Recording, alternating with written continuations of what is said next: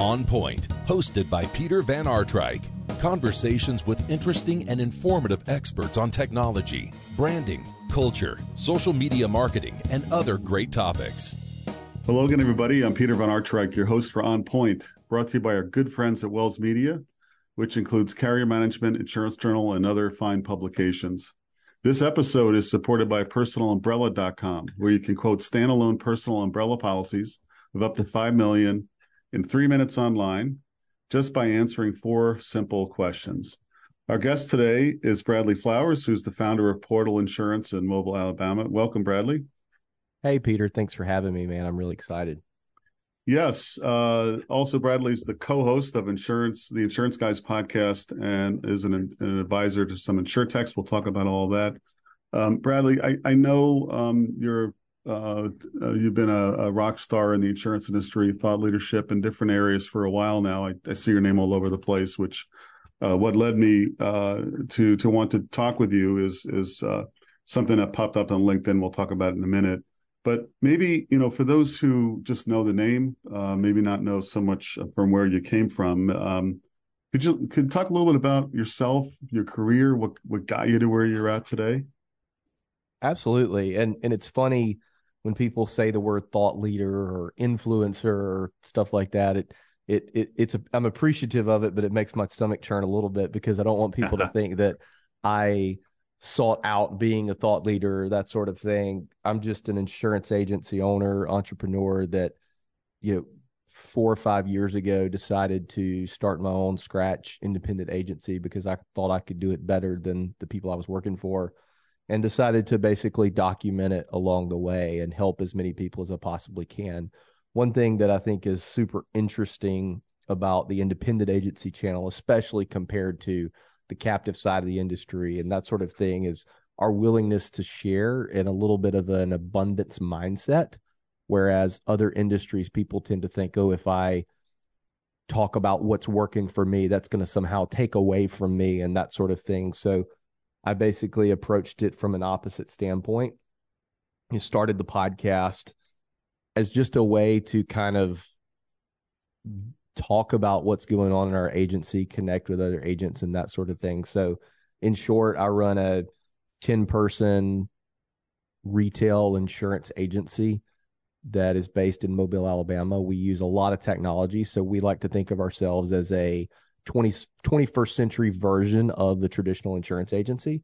And we operate in the entire Southeast. In addition to that, as Peter mentioned, I do the podcast, and I also have some various insurtech ventures, whether it be from an operational standpoint or an investment standpoint. So that's me in a nutshell. Yeah. I 2 things you said there, the whole thing about thought leadership.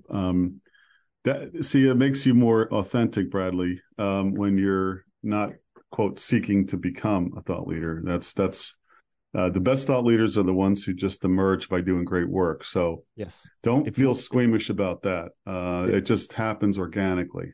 For sure. Yeah. And if you want to be a thought leader, the worst thing you can do is try to be a thought leader. No kidding. Just do what you want to do. Do you document it, put it out there, help as many people as possible.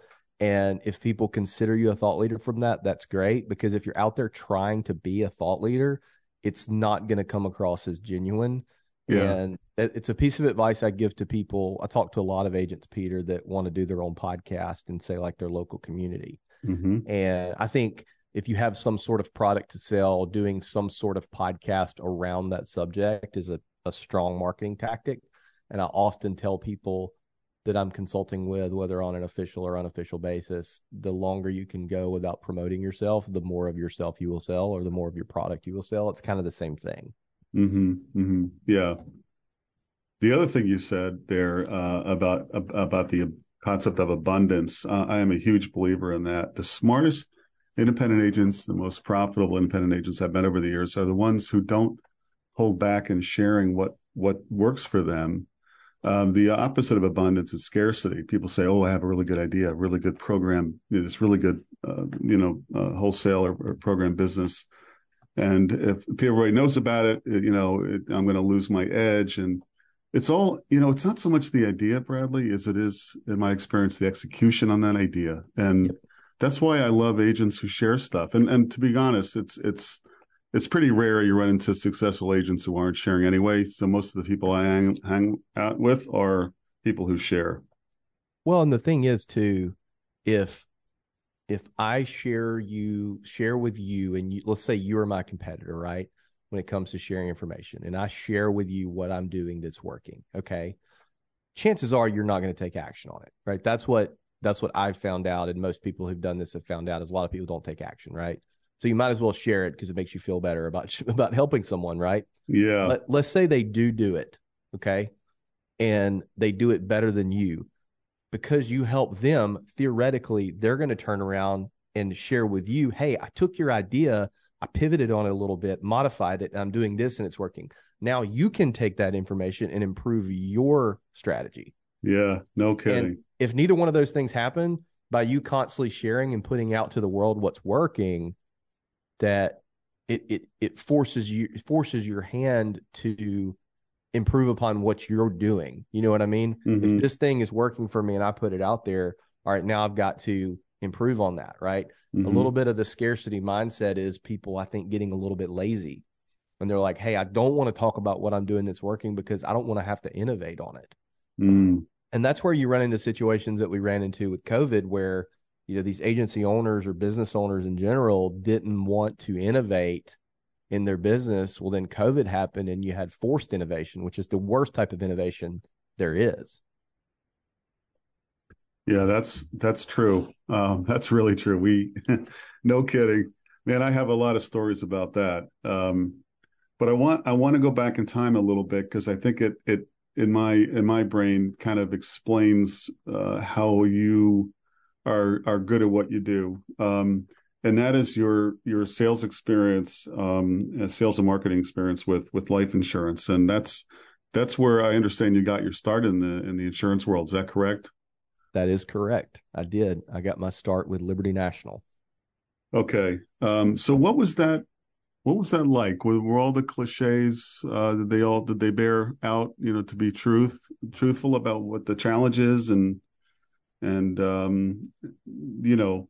Like I hear the industry is evolving where it's not that the millennial generation and behind them Gen Z are asking for life insurance. The old it needs to be sold, not bought. You know, but I think people's minds are changing about the product. But maybe when you started, it wasn't that way. What was the experience like? It was interesting. So I came in. So one thing that I'm thinking about constantly in my agency, because we hire a lot of people. Most of the people we hire are brand new to the industry. And one of the things I think about a lot are the 4 levels of competency. And when you go into, let's say, an industry or sales position, you're what they call unconsciously incompetent. In other words, you don't know how bad you are. And a lot of times that actually leads to a vacuum of success, because if I don't know how bad I am and I just follow these steps, it's going to work out. You know what I mean? And yeah. I was so bad when I started. I had no idea, but I followed the process that my manager taught me. I got into the industry. The reason I got in was I was a golfer growing up. Now I never play golf. And the 2 guys, Peter, that got to play the most golf at the course that I grew up on were both insurance agents. Yeah. And one of those guys actually just passed away. His name was Bob Green, rest his soul. But but they got to play the most golf, and not in a bad way, but it was just, they were very successful in their business and got to play a lot of golf. So I was attracted to that. I had Liberty National, I don't know about now, but back then was kind of set up like an MLM. So it was heavy recruiting. I had a buddy who was doing it at the time. I was working at a cell phone store, cell phone franchise. So I knew a little bit about sales, and he asked me to come to work there basically. And I jumped. I don't even actually remember quitting the cell phone store. They're probably still wondering where I am. and I liked the fact that I was a business professional. You know what I mean? I liked feeling like a professional. This is like, insurance is a noble career. I don't think we talk about that enough. If somebody passes away or somebody's house burns down, there's not many people, somebody passes away, somebody's house burns down, you're going to have the people that reach out, hey, you guys need anything or whatever, and they're just checking the box. But when that insurance agent comes in with that check, you're the only person in their world at that moment that can help solve their problem. And we don't talk about that enough. It's a noble profession. So anyway, I like that, right? Mm-hmm. So I got started. All the cliches are true, by the way. I was a step above Ned Ryerson from Groundhog's Day. Step above. And so my boss taught, and this is kind of how I train people today. He taught me how to sell one thing, and that was a cancer policy. And then he taught me how to do a term conversion, and so on, right? And so my job was to basically take this list of clients, call them, set up an appointment. We pulled all the tricks in the book. Hey, we need to review your beneficiary, and then we get there and we do that, but then we had to pivot to something, that whole thing. But it really taught me how I really cut my teeth on, it was eat what you kill there. If I didn't sell something, I didn't get paid. Now, fortunately, I was in a position where my bills were minimal. And I remember I got a bonus for $4,000 at 21 years old. I thought I was rich. Mm-hmm. I've got more money than any, you know what I mean? Right. And so it actually helps me now because if we're in a situation where sales are low, I kind of go back to that mentality of if we don't sell anything, we're not going to eat, we're not going to get paid. Yeah. So it helped me a ton with that, but realized very fast that property and casualty was where I wanted to be. And the initial reason for going into property and casualty was I always liked selling life insurance. And I said, wait a minute, with auto and home insurance and business insurance, they pretty much have to buy it, right? Every building you can see, more or less, as far as the eye can see, is insured to some degree. Okay. So they have to buy that insurance. Well, that creates a situation to where we can easily pivot to life insurance. So that was the reason for going to PNC, was not necessarily to sell PNC. It was to enhance the opportunity to sell life insurance. And then got into PNC, fell in love with it. And now I don't sell life insurance. So. Right. Okay. Well, you founded Portal Insurance with what you say is a mission to solve the lack of customer centricity in the insurance industry. What do you mean by that? So I think insurance is one of the most difficult problems and difficult products in the world to purchase. And I think it'll always be like that to some degree, but I'm not saying that we should be like Amazon when I say this, but the reason that Amazon is so successful and the reason that when I ordered a bunch of furniture from my office last night, I didn't check prices. I went to Amazon because it was the easiest. And I think that we can take a little bit of what they're doing and implement it in the insurance industry, not to the degree that we should be selling insurance online or 100% online or anything like that. Although I think there's some products that we could probably do that with, but just to make it easier on the customer to do business with us, it was essentially our goal. So when we started, and even to this day, when we started with, hey, how does our target customer want to do business with us? And then we reverse engineered back into our processes. Whereas I think most insurance carriers and insurance agencies are set up the opposite. This is how we do business. Get used to it, Mr. Customer. And before I started Portal, I worked for a company for 6.5 years that operated with that mentality. A lot of just really antiquated processes that were not customer first. It was we talk about all this, Chick-fil-A and all these companies that do a great job with customer service and customer centricity, customer experience.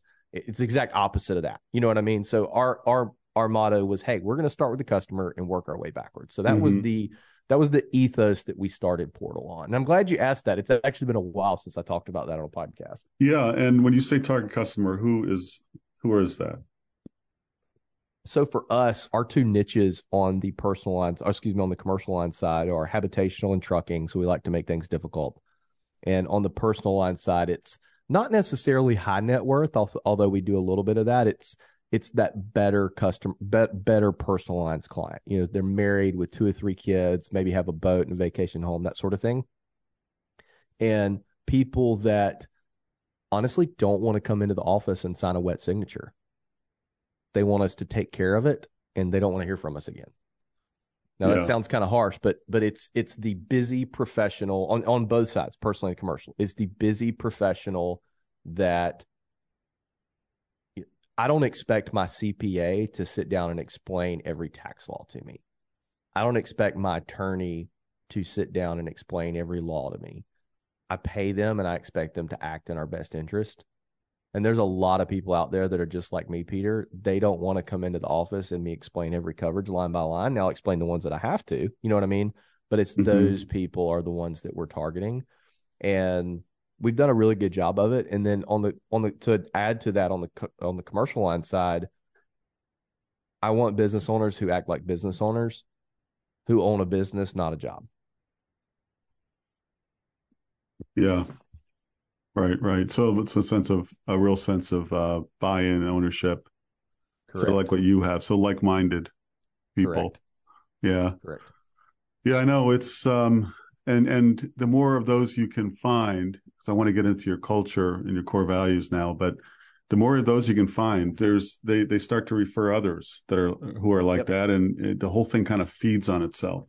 You know, we are almost, and a lot of people like to thump their chest in our industry and say they're referral based, and I don't want to fall in that category, but we're almost as referral based as you can get, where it's almost a little bit detrimental that we've gotten our referrals coming in so consistently that when we actually have to go make a cold call or go after something, that we struggle a little bit. And that's actually one of the reasons why I've been looking at the 4 levels of competency and like getting into some real hardcore sales training that I used to do back in the day, because we've got to flex that muscle a little bit more now that we're getting into this economy. Yeah. So on your website, I love how you guys talk about the employment brand. I gave a speech a few months ago to an agent convention here in Virginia, and I talked about the urgent need for agents to spend as much time and money marketing themselves, the employer brand, as they do marketing products and services, because there's so many reasons for it. Not, obviously you need new talent, but there's a lot of good things that come out of talking about culture and core values, as you do. So you say on your site, come for the opportunity, stay for the culture. What is the culture like, Bradley? What have you built? What are your core values, if you could share? So yeah, everything starts with core values.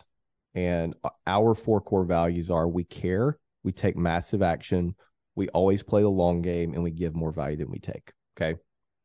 And I'll explain those 4 real quick. So we care because it's the best marketing strategy you can possibly come up with. We care about our clients, our carriers, our friends, our customers, each other, just care, right? I think a big problem we have in 2022, I don't know about you, Peter, but I've gotten a lot of bad service recently. Oh, it's quite unbelievable in all sorts of product service lines. Yeah. Yes. And I think if that person I don't begrudge that person when I get bad service, right? Because I think a lot of it is just a byproduct of the world we're in now. And I know that customers have been jerks to people for a long time, and now they're getting their pound of flesh and that sort of thing. But I was at the pharmacy the other day, and I was sick, and I bought some Mucinex, right? Just to help me break up some congestion. And I remembered that my doctor told me, I had a regular visit with my doctor, and he's like, hey, you need to take Allegra every day. It's like allergy regimen, right? So I pick up Mucinex and I pick up Allegra. And the girl, like the cash register, could not have been more rude without actually just saying something nasty. You know what I mean? You just get that feeling. You know what I mean? It's like when you say like, hey, this person was rude to me. Well, describe it. Well, I can't. You know what I mean? Like you just had to be there.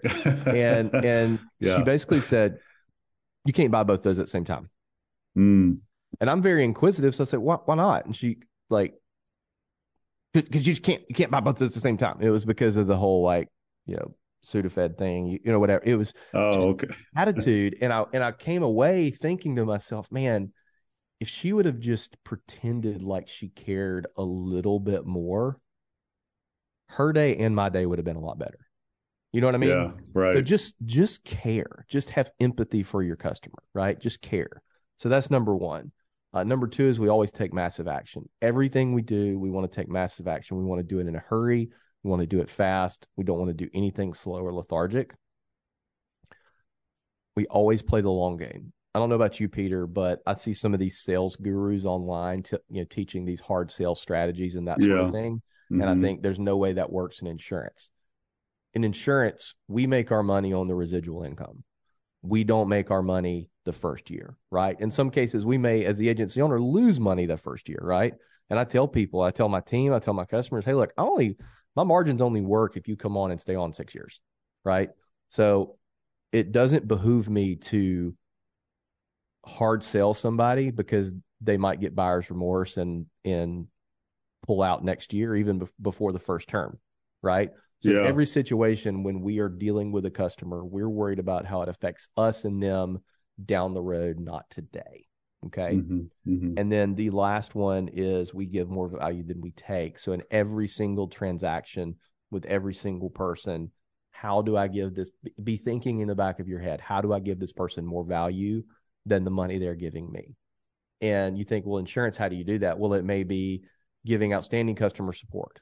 It may be being extra friendly. It may be restaurant recommendations, right? My friend Troy Korsgaden has a book called Discussion Partner, which basically talks about how the new age insurance agent wants to be that resource for their client. So if their client is traveling to Virginia or Tampa, Florida, and wants a restaurant recommendation, mm-hmm. They call you and give it to them. You be that advisor to them. And so that's kind of how I think about that. So those are our 4 core values. And I think the key to a solid culture is you hire to those core values and you fire to those core values. I think a lot of people, culture is one of these words that gets thrown around nowadays, and it seems very fluffy and warm, and we're going to hug each other and we're going to play foosball in the office and video games and have parties, and all that's good and fine, but that's not culture. And I think too many people fall into the trap of they go to that extreme rather than, hey, this person's not fitting the culture, therefore we need to part ways as nicely as possible, right? Mm-hmm. So I think hiring to those cultures and firing to those hiring to those core values and firing to those core values is key to setting up the foundation of that solid culture. By the way, for those listening, we're recording this the Monday after Thanksgiving, so I'm a little fuzzy. I don't know about Peter. But yeah. It's one of those things. So I have a joke that I tell Peter. So that particular page on my website that you are looking at, I often show it when I give presentations to state associations and conferences and that sort of thing. And I have a joke because I just like showing my team because they're awesome and they are what allow me to do all of the stuff in the industry that I do, including Brandon, who's sitting here. And I tell a joke about when a company brags about culture, it's kind of like when you see that couple, it's always the couple that, fights like cats and dogs behind the scenes that post on social media about how great their spouse is. And you're like, yeah, they got into a fight that day. So that's kind of a joke I tell. It's kind of poking fun at me too. I mean, obviously having that there is a recruiting tool, but culture is something you constantly work on. It's never perfect, right?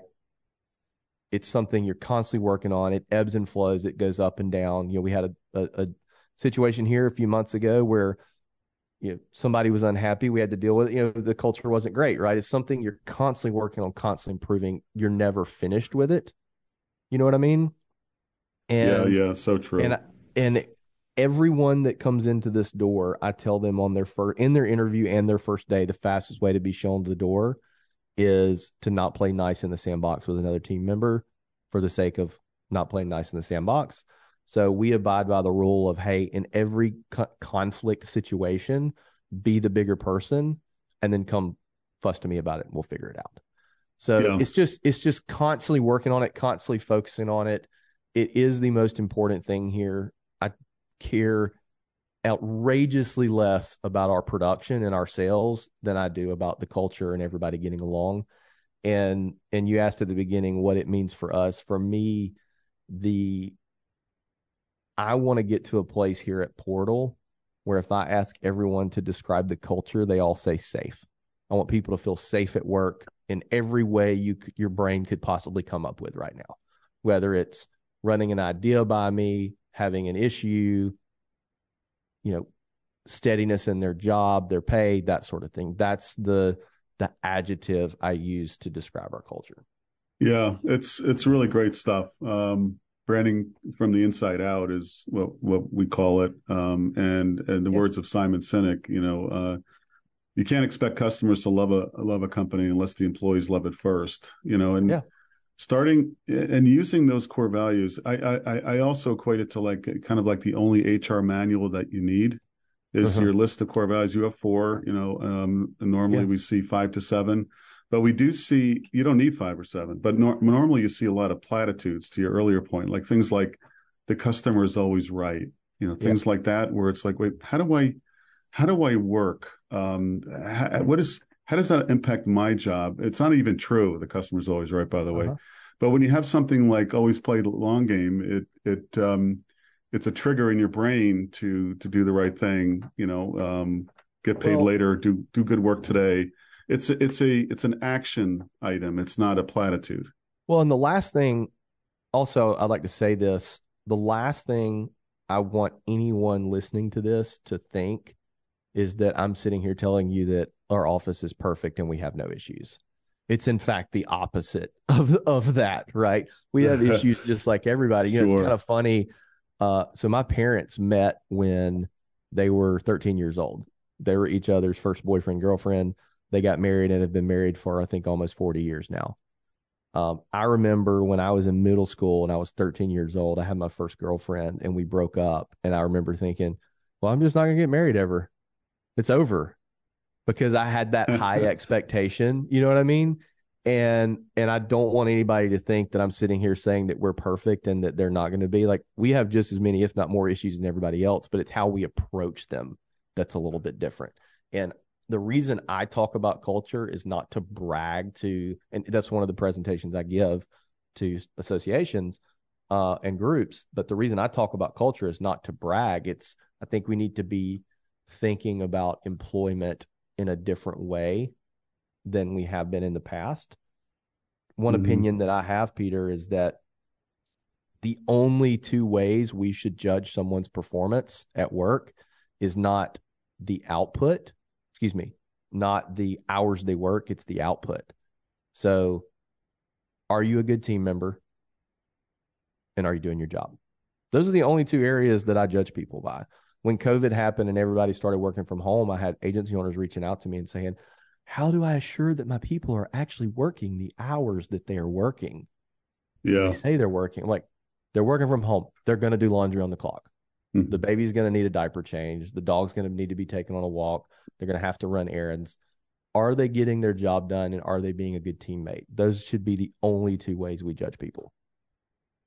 Yeah, I couldn't agree more. And the COVID situation forced that on a lot of agencies who had maybe still have a butts in the seat kind of mentality about management. Sounds to me like you guys are remote, or are you all coming to the office, or a combination? We're a combo of both. So I have an office just because, honestly, I like having an office. I like having somewhere to go. I'm currently in hyper acquisition mode right now. I'm looking at a lot of agency P&Ls to purchase. And one of the things that I see, especially on smaller agencies, is, and some of these are unprofitable, at least in the short term. If they would eliminate the office, it would, some of these, they go from not profitable to super profitable. You know what I mean? So if things ever, push came to shove, that would be the first thing to go. But we're a combo of both. So we have in-office team who sometimes works from home if they need to. Brandon worked from home last week. We have a remote team that are all over the country and the world. And currently right now I'm hiring for producers. I've got an Indeed ad running that is running all over the United States. So I'm 100% okay with remote, but we're a combo of both. Okay. So I want to talk with you a little bit about your InsurTech ventures. I mentioned something, a LinkedIn post where you set up a pet insurance offering. Like, can you talk a little bit about what you have going on and what does it mean to be an advisor to InsurTechs?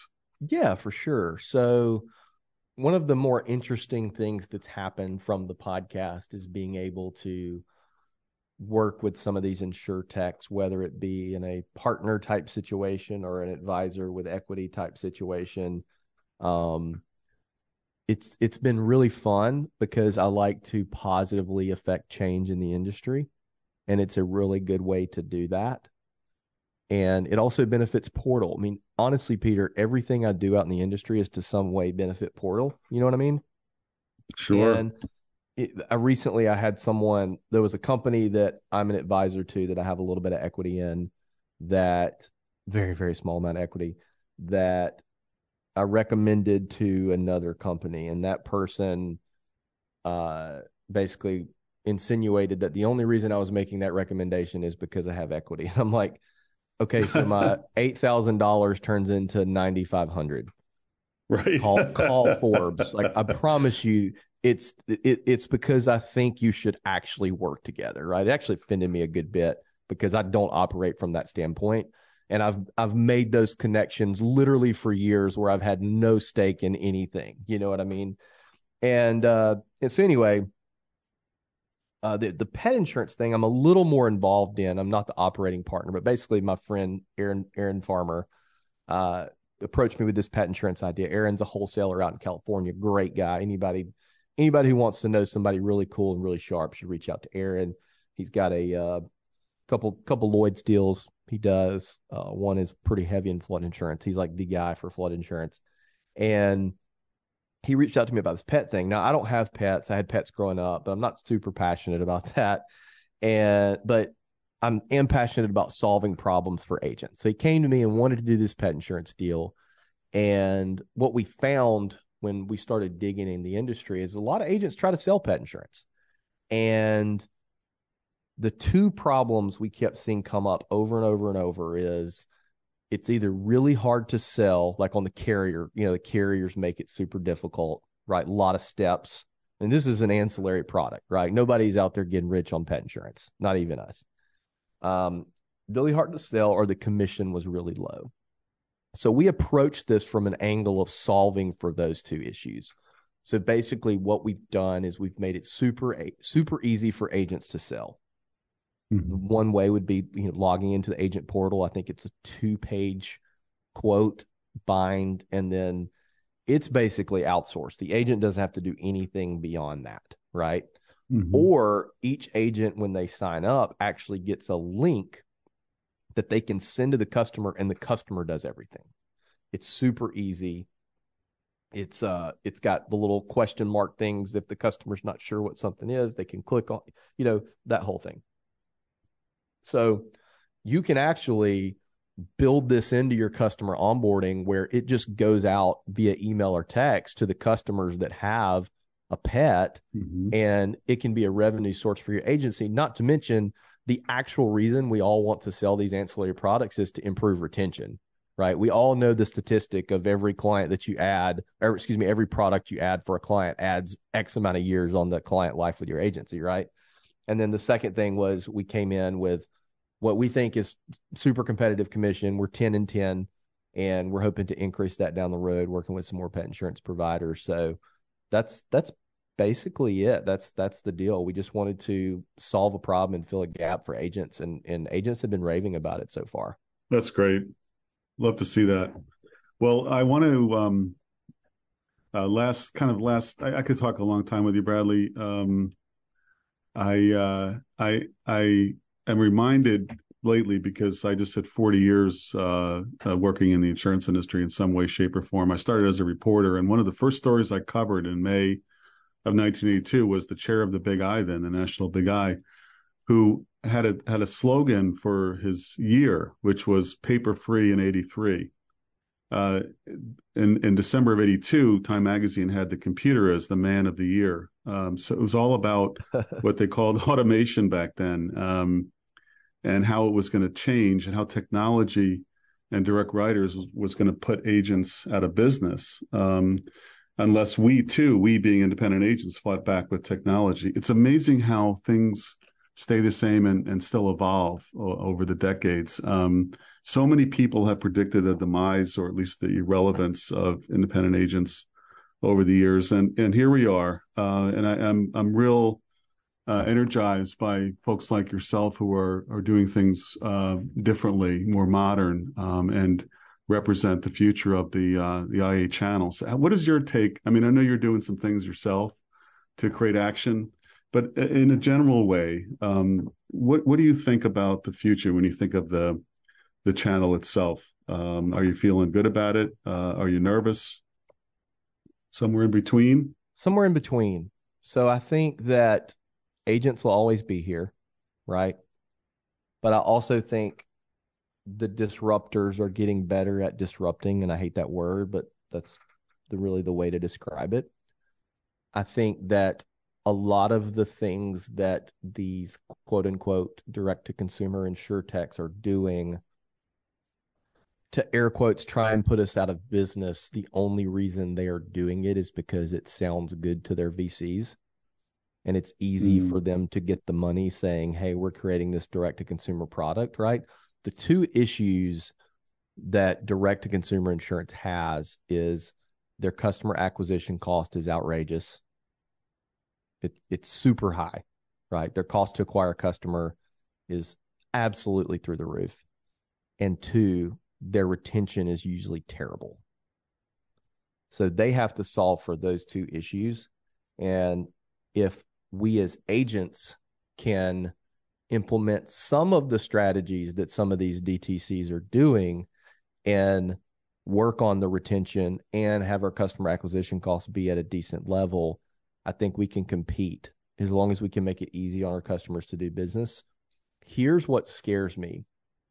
What scares me are the agents that have their fingers in their ears and think that because Lemonade has a 4,300% loss ratio and because this carrier laid a bunch of people off and this didn't work, that this isn't going to affect me. And those are the people that are ultimately going to get hurt. I think we need to pay attention to all the people that are trying to put us out of business.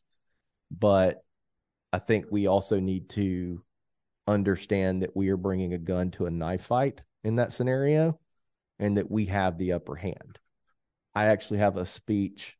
So Scott, that I do my podcast with, we do a conference every year in January called the One City World Tour. It's in Austin, Texas this year.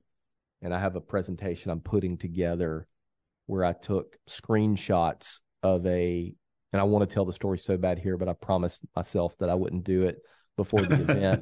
I had a conversation with one of these direct-to-consumer insurtech CEOs, one who is anti-agents. And I did it with positive intentions. I basically was like, hey, look, we all know eventually you're going to do what Lemonade did and Hippo did and start selling to agents. If there's anything I can help with, let me know, that sort of thing. And he kind of pushed back a little bit and said, this conversation, it's super interesting, Peter. But basically this presentation I'm giving is going to be really short. And just to give everybody an idea of the context of it, the title of it's going to be Damn the Torpedoes. And basically, I'm going to go through everything I think I see agents doing that is hurting us in the long run and could maybe create a situation where some people are replaced by these direct-to-consumer companies. So I just think we can't have our fingers in our ears. We've got to pay attention to it. We take bits and pieces from it. You know what I mean? We have to innovate in our own business. We can't wait for a COVID to innovate us. But I mean, agents are going to be around for a while. If we do nothing, agents are going to be around for a while. But that doesn't mean we need to do nothing. Does that make sense? Yeah, I'm with you. That does make sense. But there's a lot of the quote IA channel, which is another one of my rants. It's really not a channel anymore. It's a series of channels because there's so many different kinds of independent agents out there. Where in the old days, whenever that was, probably ended in the 60s or 70s, they were all the mainstream mom and pop type shops. Because the channel has so much diversity in how they're set up, what they're selling, who their markets are, and the talent they're bringing on, I think there's more good news than bad news. And I agree. if you combine that with the people who the Gen Zs and what they're looking for in work environments, if agents could, to your point, take their fingers out of their ears and look at employment in a different way, I think it's an incredibly attractive career for young people who are looking for community service and flexibility and a stable environment and actually measurable results. I mean, nothing like insurance to measure how you're doing, right? Hey, on that note, I'll tell you a really cool story. I've only told this a few times. So, are you familiar with Forrest Gump? Yeah. So, you remember when Forrest Gump invested in the fruit company? Yeah. Right. So, a friend of mine about a year and a half ago reached out to me, and this is somebody that's very well connected on the carrier industry side. And he said, "Hey, I've got a guy I think you should meet." And I said, "Okay." And he said, he is the chief insurance officer at that fruit company. And my first question is, why in the heck do they have an insurance officer? Are they about to start selling insurance? You know what I mean? I'm thinking like, but I'm like, absolutely, yes. I want to talk to the chief insurance officer at the fruit company, right? We're talking about Apple, for those of you that are wondering that haven't seen Forrest Gump. And so, right, I got on a call with him, and the first thing he said was, and I don't know if chief insurance officer was the actual, but he was in that particular role, right? And I said, why do you guys have an insurance division? And he said his job is to talk to people on the carrier side and on the agent side and on the technology side to convince them to have their products work on Apple. Okay. Now, our office, we're all Mac, which, as you can imagine, sometimes we run into difficulties with that in the insurance industry. Yeah, right. But the Macs last way longer than the PCs we tried to use in the beginning, and it's from a hardware standpoint, it's a net positive for us. But anyway, and he said, and the reason why is because you have these Gen Zs and the generation coming after them, which I don't even know what they're named yet, that have been on Apple their entire life. And you are going to stick them behind a desk in the most antiquated industry, or one of the most antiquated industries, one of the oldest industries in the world, and put a PC in front of them with legacy technology. And at a 30,000 foot scale, that's going to hurt recruiting, employee retention, happiness, and culture. And this is not a pitch for Apple. From me, this is actually a pitch to be willing to innovate in your industry, in your agency, from that angle. You know what I mean? Mm-hmm. Because it's 100% true. I mean, you take somebody that's been on a good technology ecosystem, whether it's Apple or whatever, and you put them in front of a computer on a DOS system or on something that only works on Internet Explorer. Brandon's laughing, but there's insurance carriers that still use DOS. Yeah. It's going to hurt your retention with your employees. And that's something agency owners need to be thinking about. Whether, there's a lot of agency owners out there that know about all this technology, but don't want to use any of it. Yeah. That's great. Mazel tov. Awesome. But think about your people. You know what I mean? Yeah. Mm-hmm. Think about your people and the equipment they use. The next recording, Bradley, we'll get into my rant about Extreme Agency Makeover, which is a show I want to film. But we're out of time. But I want to. That's exactly my point. Is the medium is the message, as the old book said. Where you walk into a firm, is this a place you want to work, even if it's virtual? Right? Does it feel like a place you'd want to work for a young person? The technology is a huge part of that. But anyway, Bradley, thank you. You've been gracious with your time. I know you're a busy guy. You have to go out and do some more thought leadership today. But for those who would like to check out, it's portalinsurance.com, and you can find Bradley on all the social handles. Let's stay in touch. Good luck with your conference, and thanks for all you're doing, bud. Absolutely. Thanks, Peter. It was humbling for you to ask, and I'll be happy to come back anytime. Sounds great. Appreciate it. This has been On Point with Peter Van Artryk, a podcast presentation of Wells Media Group.